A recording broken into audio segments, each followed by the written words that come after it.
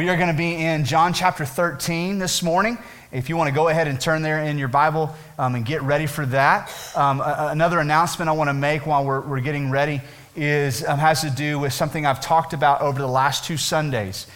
So I have mentioned that we are working on starting a conversation as a church with Christ at the center, where we are able to talk through difficult things together, again, with Christ at the center. And the current conversation happening in the world around us has to do with racism, has to do with police brutality.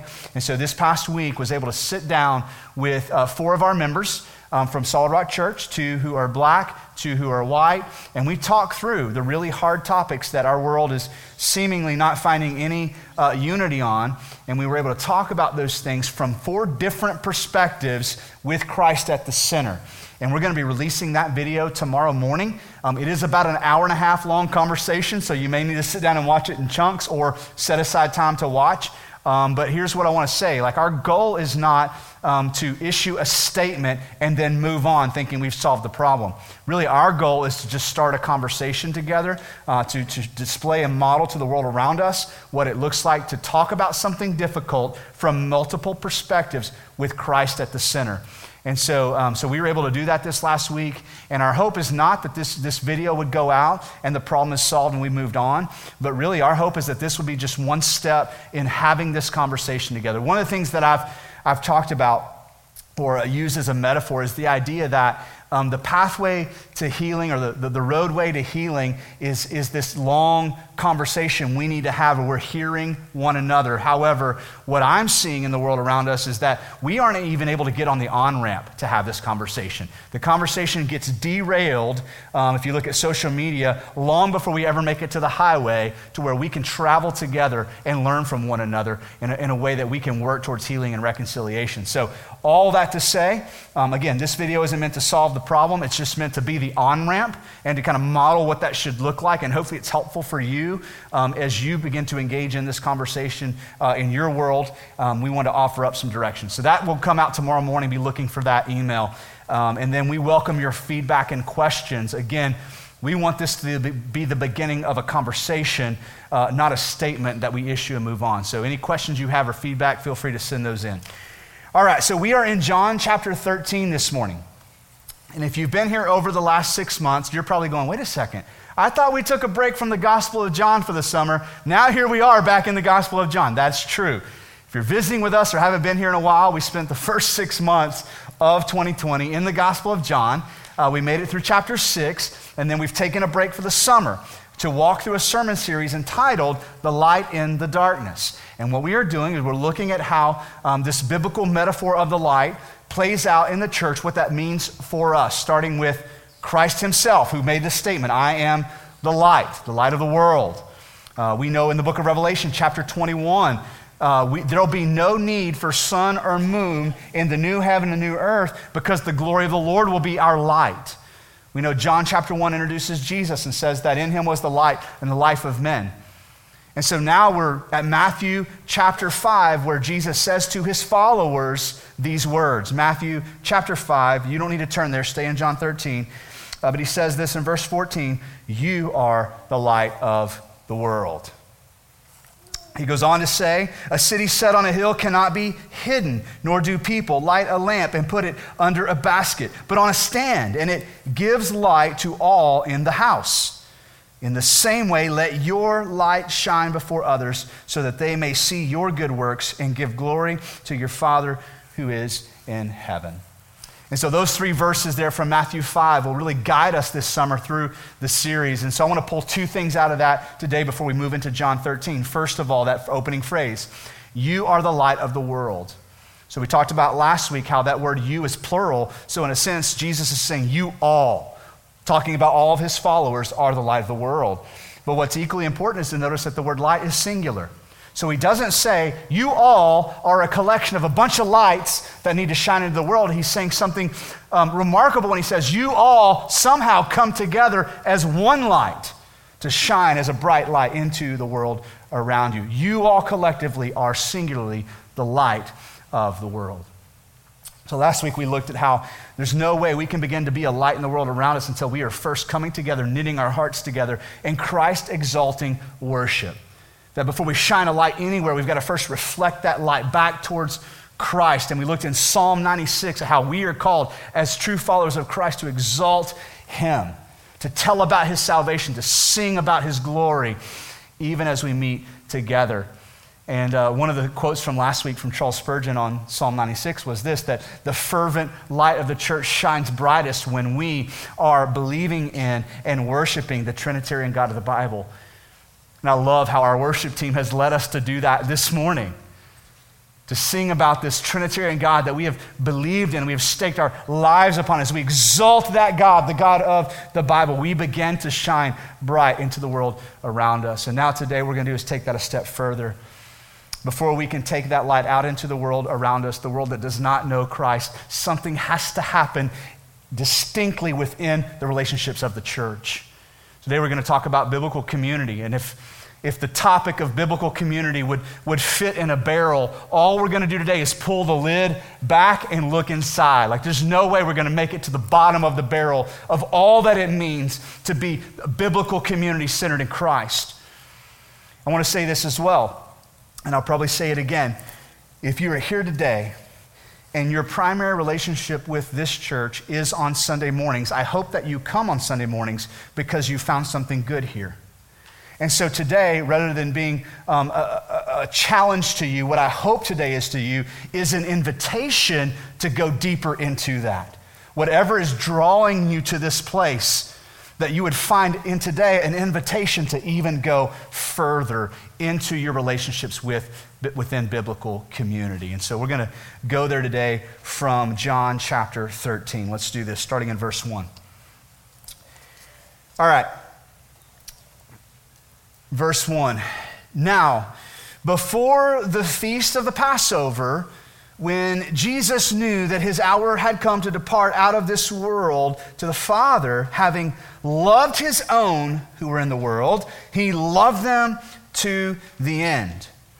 During supper, when the devil had already put into the heart of Judas Iscariot, Simon's son, to betray him. Now, this kind of sets the scene. So the public ministry of Jesus is really bookmarked with these Passover meals. We saw that earlier in the Gospel of John. The beginning of his public ministry was marked by a Passover meal. And so now we're towards the end of his public ministry, and this is where in Matthew 26, Matthew captures this moment in the upper room where they break bread and they share a cup, and Jesus initiates communion as the symbolic reminder of his death, burial, and resurrection for us. And so this is, I believe, the same Passover meal that we're reading about here. So Jesus is in the upper room with whom? The 12. This is a very intimate moment, right? With 12 guys who know each other really well. And here in this description, we're already reading that this is a distinct group of people out of the world. It's described to us this way. When Jesus knew that his hour had come to depart out of this world to the Father, having loved his own who were in the world, he loved them to the end. Now, this is not the same thing as John 3:16, for God so loved the world, he gave his only begotten Son. That's true. God loves the world. But what we're reading about here is a distinct group of people who have become followers of Jesus to the point where he would describe them as his own. And when we track Jesus through the Gospel of John, we know that thousands, really tens of thousands of people have come to follow Jesus only to do what? To turn around and go back home. Many have come, many have gone. Those are not the ones he's calling his own. He's calling his own the ones who have followed him faithfully to the end. And now it's important to know that of the tens of thousands who have followed him to the end, he's got 12 here. Now, this is not the full expression of those who had followed, because we know that there were also those like Mary, both of the Marys. We know that at the tomb, at the resurrection, there were several women there at the tomb. So it's larger than just these 12, but it's a pretty small group considering the thousands who once followed Jesus. And so when he talks about loving his own who are in the world, he's talking about a distinct group of people who have forsaken all things to follow him at all costs all the way to the end. And he's saying he has loved them to the end. Now think about that. Not only did Jesus know these 12 really well, but these 12 more so than anybody knew him. Right? I mean, these were the ones who lived with him. They ate with him. They slept with him. They journeyed with him. But not only that, these 12 know each other really well, right? Like Peter really knows John more than you and I know John. Like John really knows Peter. He can see that look in Peter's eye, and he knows Peter's about to say something he shouldn't say.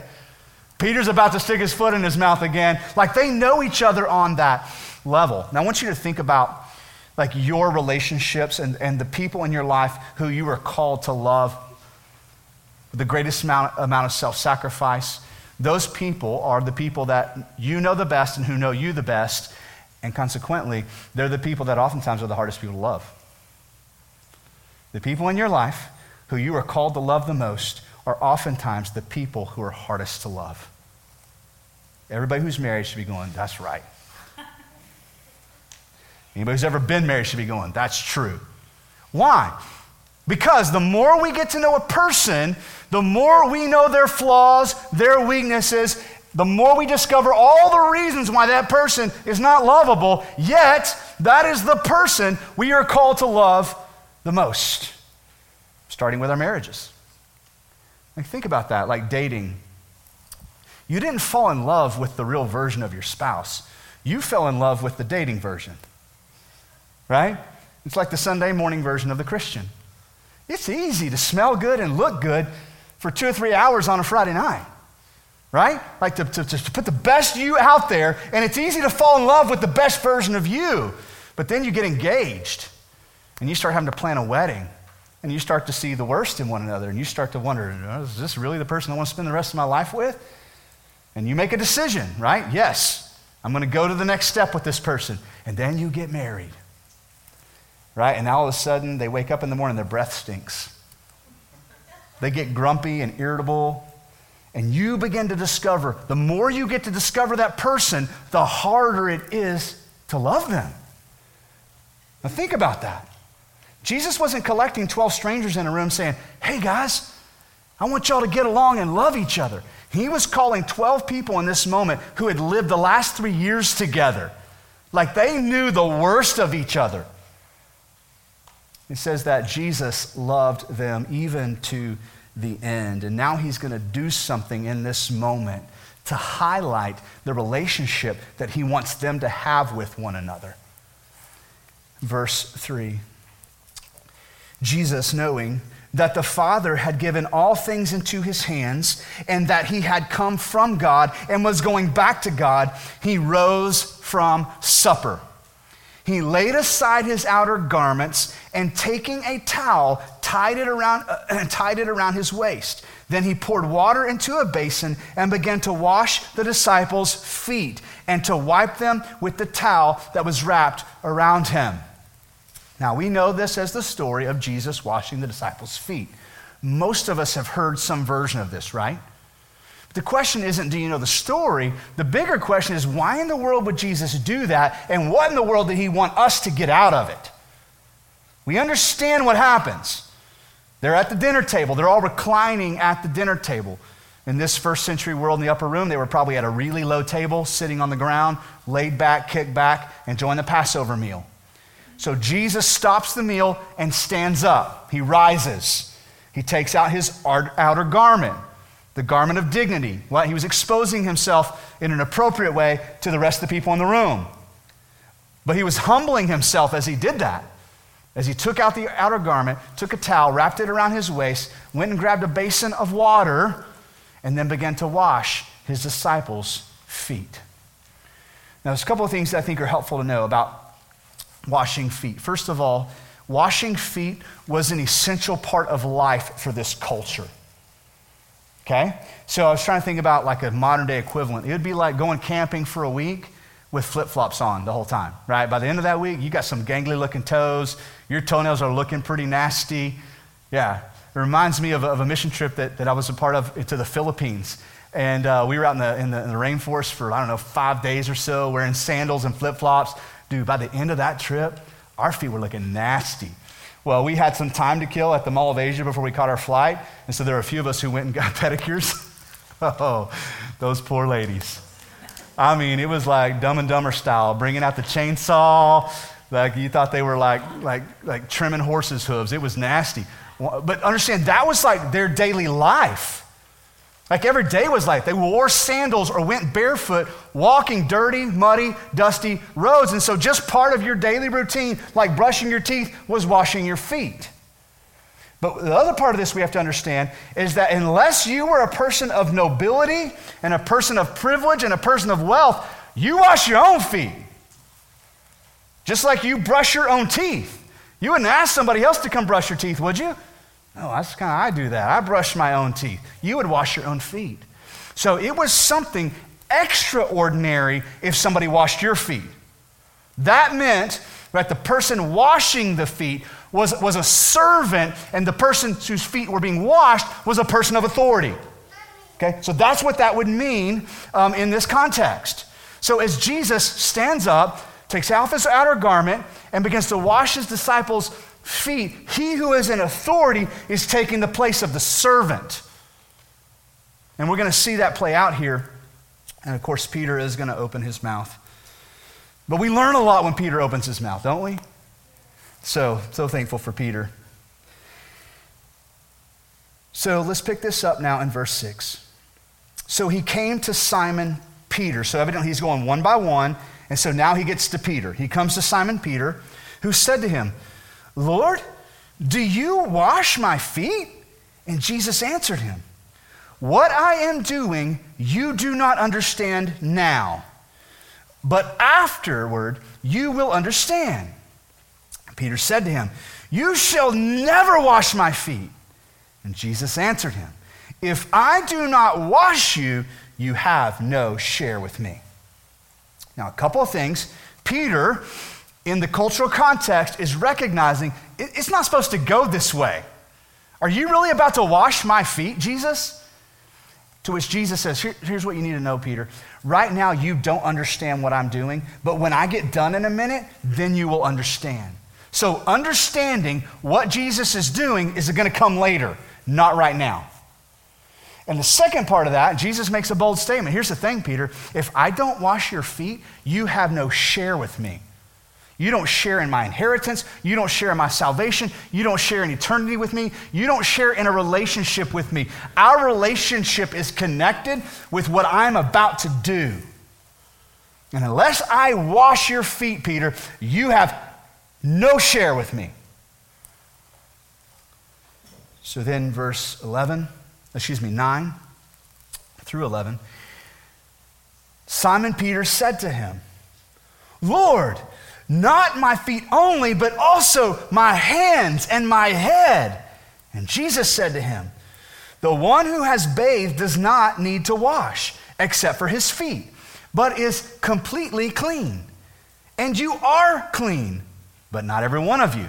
For he knew who was to betray him. That was why he said, not all of you are clean. Now, this could be a confusing part of the narrative, but it's super helpful in understanding the fullness of what Jesus was doing by washing his disciples' feet. One of the misunderstandings of what Jesus was doing here is that in some way he was symbolizing what he was about to do on the cross. Now, it is true, on the cross, Jesus humbles himself. And on the cross, he not only takes the form of a servant, he takes on the form of a criminal for our sake, right? I mean, he's killed through a brutal criminal's death. Incredibly humble for the Savior, the Son of God, to do that. But in this moment, he's not specifically pointing to salvation and what he would do for us. He's actually pointing to something different. And we see that in this dialogue with Peter. So Peter's like, okay, if I don't have any share with you, unless you wash my feet, then, oh, dude, wash all of me then. I want to share with you. I want a relationship with you. I want to be with you eternally. Wash my hands, wash my head. But as I said earlier, the washing of feet was an essential part of life. You wouldn't bathe every day in the first century culture, but you would wash your feet every day. And that's what Jesus is getting at here symbolically. He's saying, Peter, you're already bathed, you're already clean, you just need me to wash your feet. Now, we know that as he referred to Peter being all clean, he's actually talking about his salvation. And he makes a distinction here when he says, listen, Peter, you're already clean. You're all clean. But then he says what? But not all of you are clean. And we go, well, I wonder what he meant by that. Well, who's not clean? If Peter's clean, who's not clean? Well, that's why verse 11 is in there. for he knew who was to betray him. That is why he said, not all of you are clean. That statement was pointed at Judas. Judas was not all clean, but everybody else was. Now, we won't get very far into what I'm about to talk about, but this is important to note. How in the world was Peter and the rest of the disciples, except for Judas, already clean, meaning made righteous in forgiveness of sins, if Jesus hasn't died on the cross yet? That's what Jesus is saying. Peter, you're already clean. I've already cleaned you. Now think about that. How does that happen? Well, here's the short answer. Peter was clean the same way Abraham was clean. Abraham was cleaned, made righteous by his faith, even before the cross. And so in this moment, Jesus is talking about that for the disciples. Those of you who've truly put your faith and trust in me, you're already clean. That's not what this is about. This is about something different. What I'm doing here, you don't understand, but in just a minute, you're going to understand it. And so we pick this up now in verse 12.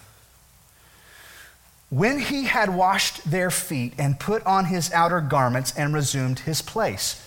So now it's done, right? He said to them, do you understand what I have done to you?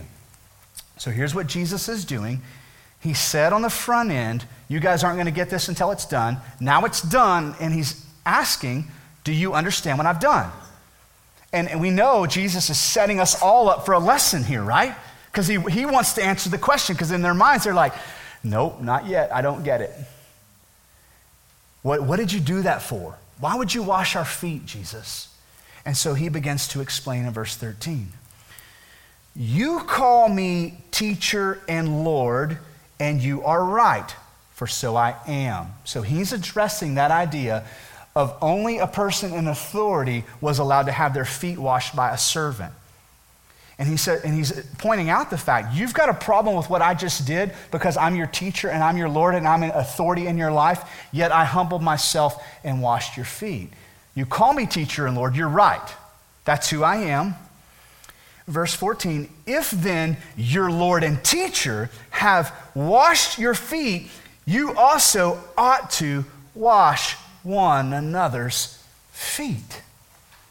So the foot washing wasn't solely about our relationship with Christ, him dying on the cross for our sins, him humbling himself to die a criminal's death. It had more to do with our relationships with each other. I'm doing this for you because I want you to do this for each other. You also should do just as I have done. Verse 15, for I have given you an example that you should do just as I have done. Truly, truly, I say to you, a servant is not greater than his master, nor a messenger greater than the one who sent him. If you know these things, blessed are you if you do them. So now, we have to remind ourselves of who's present. Jesus is with the 12. He's talking about their intimate relationship with one another. And we're going to see in just a minute, like what Jesus is applying here by washing feet is meant for those within the church to do towards one another. Before we ever talk about going out into the world, serving the world, being a light in the world, or even washing the feet of the world around us, Jesus is saying, listen, guys, if you have a share with me, if you have a relationship with me, listen, I'm doing this to you as an example that you would do it for one another. Now, literally speaking, it would be quite odd to keep doing that even today in 2020, wouldn't it? Have you ever seen my feet? You don't want to wash my feet. I don't really want to wash your feet. But we know that Jesus is using this as a metaphor, a living metaphor to reflect something else. Something else he means for you and I to be willing to do for one. Now, it requires the same amount of humility. It requires the same amount of like lowering ourselves to serve one another. But he's not literally saying you must, every time you see each other, wash one another's feet. So what is he getting at here? Now, before we even answer that, I just want to point out something here about verse 17. He says, if you know these things, blessed are you if you do them. Now, there's a lot of misunderstanding in our culture today about what that means that God would bless us. And we typically, as a culture, even as a church culture, associate blessing with finances, possessions, notoriety, stature, position. We say, oh man, you're blessed. Man, you got such a great job. You are blessed. God has blessed you. Look at your business. God has blessed you. Look at your home. Look at your possessions. You're blessed. Or we associate blessing with health. Man, you're so blessed to be healthy. Now, those things can be blessings, but they can also be a curse. So, right? Money itself is not a blessing. So what I love about this is Jesus is saying, listen, you want a blessing? You want to live a blessed life? Then do what I just did for you to each other. You want to truly know what blessing looks like? Humble yourself and serve one another. Verse 17 says, if you know these things, blessed are you if you what? You do them. You think about that. It's kind of awkward that Jesus, the Son of God, would wash the feet of sinners. I get why Peter was having a problem with that. Now I'd apply it to our relationship with one another. Whatever Jesus means, that I would humble myself and do that for you, or you do that for me, right? That challenges me. And Jesus said, listen, I know I'm asking you to do something hard, but trust me in this. If you do these things, you will find blessing. This makes me think about experiences I've had in the international mission world, where I've had the opportunity to go to like third world countries that, areas of like just extreme poverty. Seen it, in places of poverty in Mexico and the Philippines and other places. And if you've ever done that, like you've ever gone on a mission trip to a third world country and just entered into the world of people who are poor and sat at the table and shared a meal that probably cost 57 cents and experienced the joy and the gratitude of that family, it'll rock you, won't it? If you've been there, you know exactly what I'm talking about. In that moment, you're thinking, man, I can't get this kind of experience in my own home, gathered around a table with my family with a meal that costs 20 times this, right? Nobody's complaining, nobody's on their phone, nobody's distracted, nobody's ungrateful. So we know that money alone does not equate to happiness or blessing. You can be dirt poor and be blessed. This is what Jesus is describing. You can actually find blessing in having nothing in this world except for a relationship with me and a relationship with one another. Whatever I mean by washing one another's feet, if you will understand that and do it, you will find blessing. Now, let's go on to verse 34 and 35, because I think that the summary of what Jesus is getting at with the metaphor of washing one another's feet, I think he says it literally in verses 34 and 35. So everything building in chapter 13 is building. In 34 and 35, Jesus says, here's the thesis statement. This is what I'm asking you to do for one another. Look at 34 with me. A new commandment I give to you, that you love one another. Just as I have loved you, you also are to love one another. Do you feel the parallel between that and the washing of feet? Jesus washed the disciples' feet. Now he's saying, hey, you guys go do that for each other. And now here he's saying, just as I have loved you, that's how I want you to love one another. So the idea of washing one another's feet is a metaphor and a description to help us understand more deeply what he means by love one another. Now, we exist in a culture that defines love a million different ways. But Jesus is calling us to a love that is very distinct. It's a specific kind of love. How do we know that? Look at what he says. A new command I give you, that you love one another. Here it comes. Just as I have loved you. You feel the connection between washing feet? That's what he's getting at.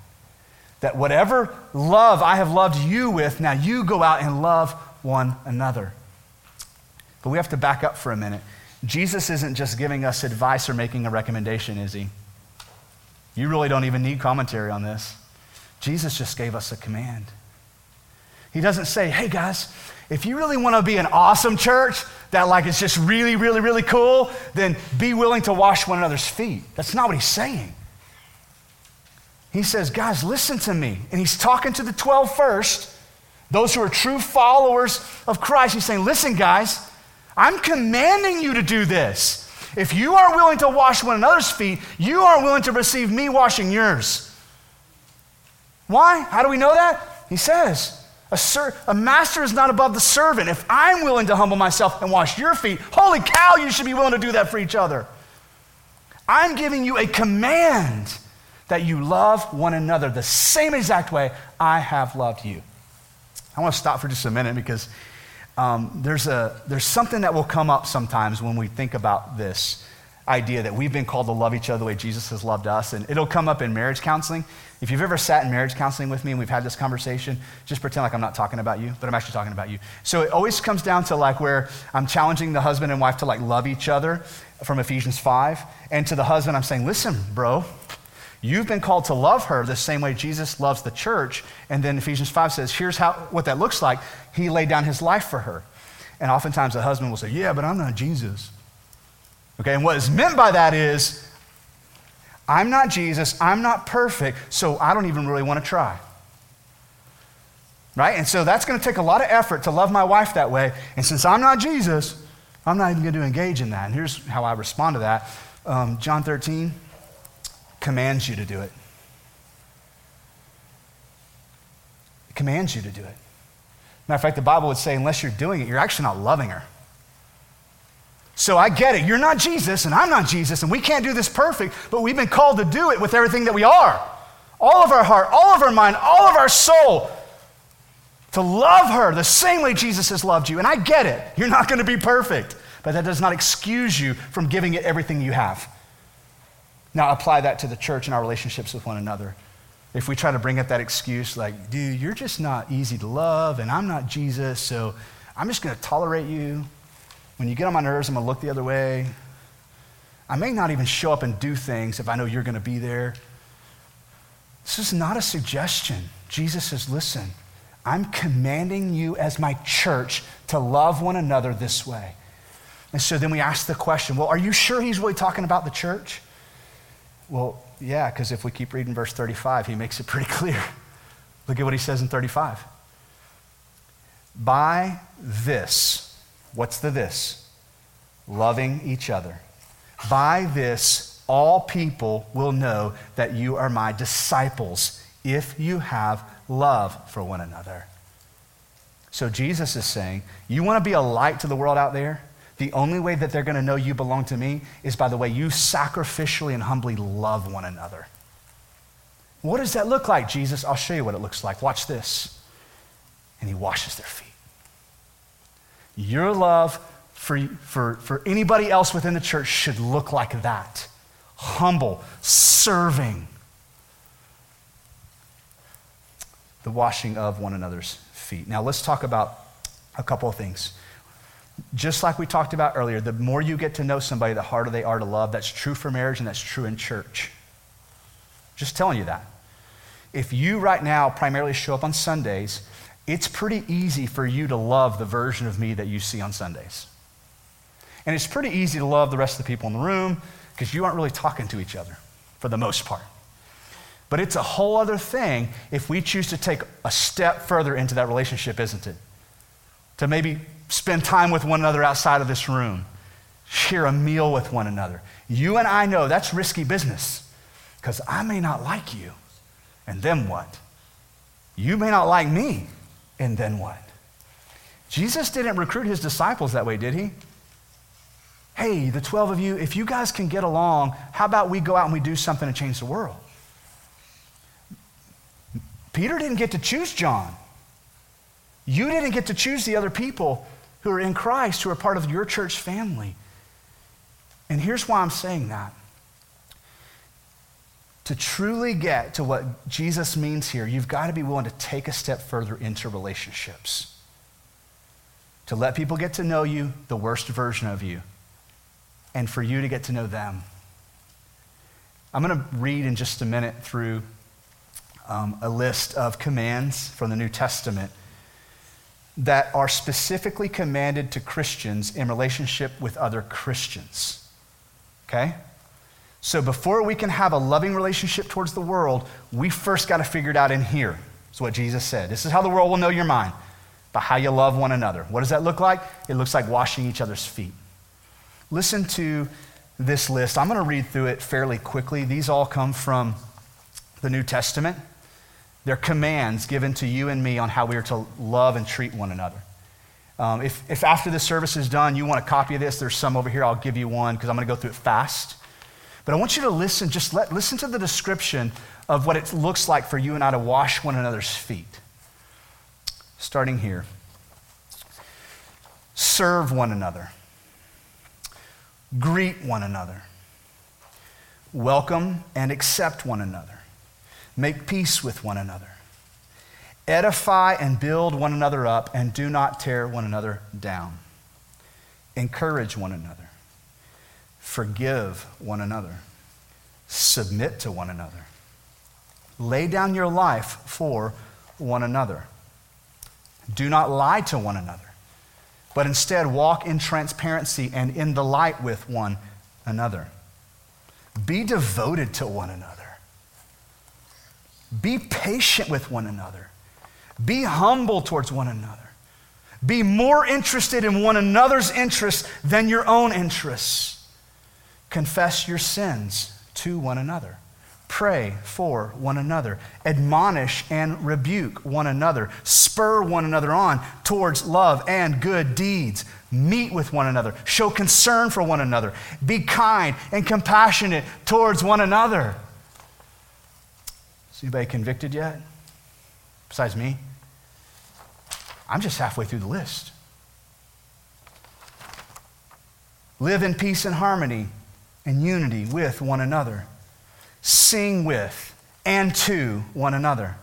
Bear one another's burdens. Wash one another's feet. Honor one another. Teach and instruct one another. Strive for restoration in your relationships with one another. Agree with one another. Rejoice with one another. Comfort one another. Show hospitality towards one another. Do not grumble or complain against one another. Do not be conceited toward one another. Do not provoke one another to anger. Do not be envious of one another. Do not pass judgment on one another. Do not cause one another to stumble. And do not speak evil against one another. Just 40 examples. And I'm not saying that's all, but there are 40 commands right there that are meant for the church to live out towards one another. And Jesus says, if you'll love each other this way, the world out there will know you're mine. In the same way I washed your feet, you guys as a church, you go out there and wash one another's feet. Serve one another. Two things I want to point out. Jesus initiates this kind of love. He didn't say, all right, guys, I'm going to pass around a bowl of water, and I want y'all to take turns washing each other's feet. He initiates it, right? He says, me first. And now I want to talk about something in terms of relationships within the church. It can be challenging to get past Sunday mornings into the depth of relationships within the church. Some of you are super outgoing and you're like, what? It's no big deal. I got tons of friends, right? Doesn't matter what service I come to. I feel like I got friends all around me. Listen, there's a group of people. It doesn't matter what church you go to. It's hard. First of all, it's just risky and scary maybe because you're not outgoing. But second of all, like you don't know how to get in. It feels like there are cliques here and everybody seems to know each other and I don't know how to get in, okay? I want you to imagine a church where everybody in the church, everybody who calls themselves a Christ follower takes the same initiative Jesus did here to initiate relationships, to humble and to serve one another. Can you imagine the biblical community that would come out of that place? It's easier for some than others. And it feels so good when somebody invites you to something, doesn't it? It does, to be wanted, to be included. And how do I get that? It begins by being willing to initiate. Point of application right now, something I've challenged all 3 services with today. I would love for you to get the contact information of somebody whose contact information you don't currently have before you leave here today. Because if I get in a bind and I get in a low spot, if I don't know how to reach out to you, how am I going to do it? How am I going to invite you to lunch? How are we going to go grab coffee if we don't have one another's contact information? Like it's risky, right? But Jesus is saying, listen, watch me. I'm going to take a step forward towards you to serve you. Now, you go do that. And just imagine, church, how amazing this place would be if we were all willing to take that same level of risk and take that same level of initiative towards one another, saying, listen, I don't know you, and this may seem awkward, but I'd love to go lunch with you. I have yet to have a person tell me no yet. Now, they may be out there, but seriously, like, hey, can we go grab lunch? I'd like to get to know you better. That feels good, doesn't it? And the question is, are we willing to be the one to initiate? And I just want you to imagine a church where people selflessly and intentionally go out of their way seeking these kind of relationships. Last week, week 1, before we can be a shining light of hope to the world around us, we must first knit our hearts together in Christ-exalting worship. Week 2, today, before we can go into the world to be a shining light of hope to the world around us, we must first humble ourselves before one another in sacrificial love. The love that you have for me is supposed to cost you something, and the love I have for you is supposed to cost me something. And that's what Christ is calling us to. Next week, we're going to come back now. We're going to talk about when we get these two things right, what does it look like to take that love and that light and bend it out to the world around us? But for now, what I want to do is I want to pray together with you and invite our worship team up. If there's something going on in your life that you want prayer for, our pastors would be down front, and we would love to pray with you. If you just want to come up and ask questions or grab a copy of these 40 commands, or if you're new or visiting, we'd love to meet you as well. But before we even do that, we're going to sing together, and I'm going to ask the Holy Spirit of God to work in our midst today. Whatever you're wrestling with, whatever you're thinking about, I'm going to ask the Holy Spirit to meet you there and to wrestle with you, to show you what he has for you today. So let's pray together as our worship team gets ready to lead us. Father, we thank you for this very clear yet challenging command from Jesus to love one another. And we don't have to ask, what do you mean? Because Jesus, you show us what you mean. You showed us what this looks like in just humbling yourself and washing the feet of the 12. And so, Jesus, now what you're commanding us to do is to take that same approach towards our relationships with one another. And God, we confess that we are not good at this, yet you're still commanding it of us. You're still commanding us to love one another this way. And so, God, we're praying that Solid Rock Church could become this beacon of light, of hope to the community around us. But Father, today we realize we can't do that until we learn to love one another well.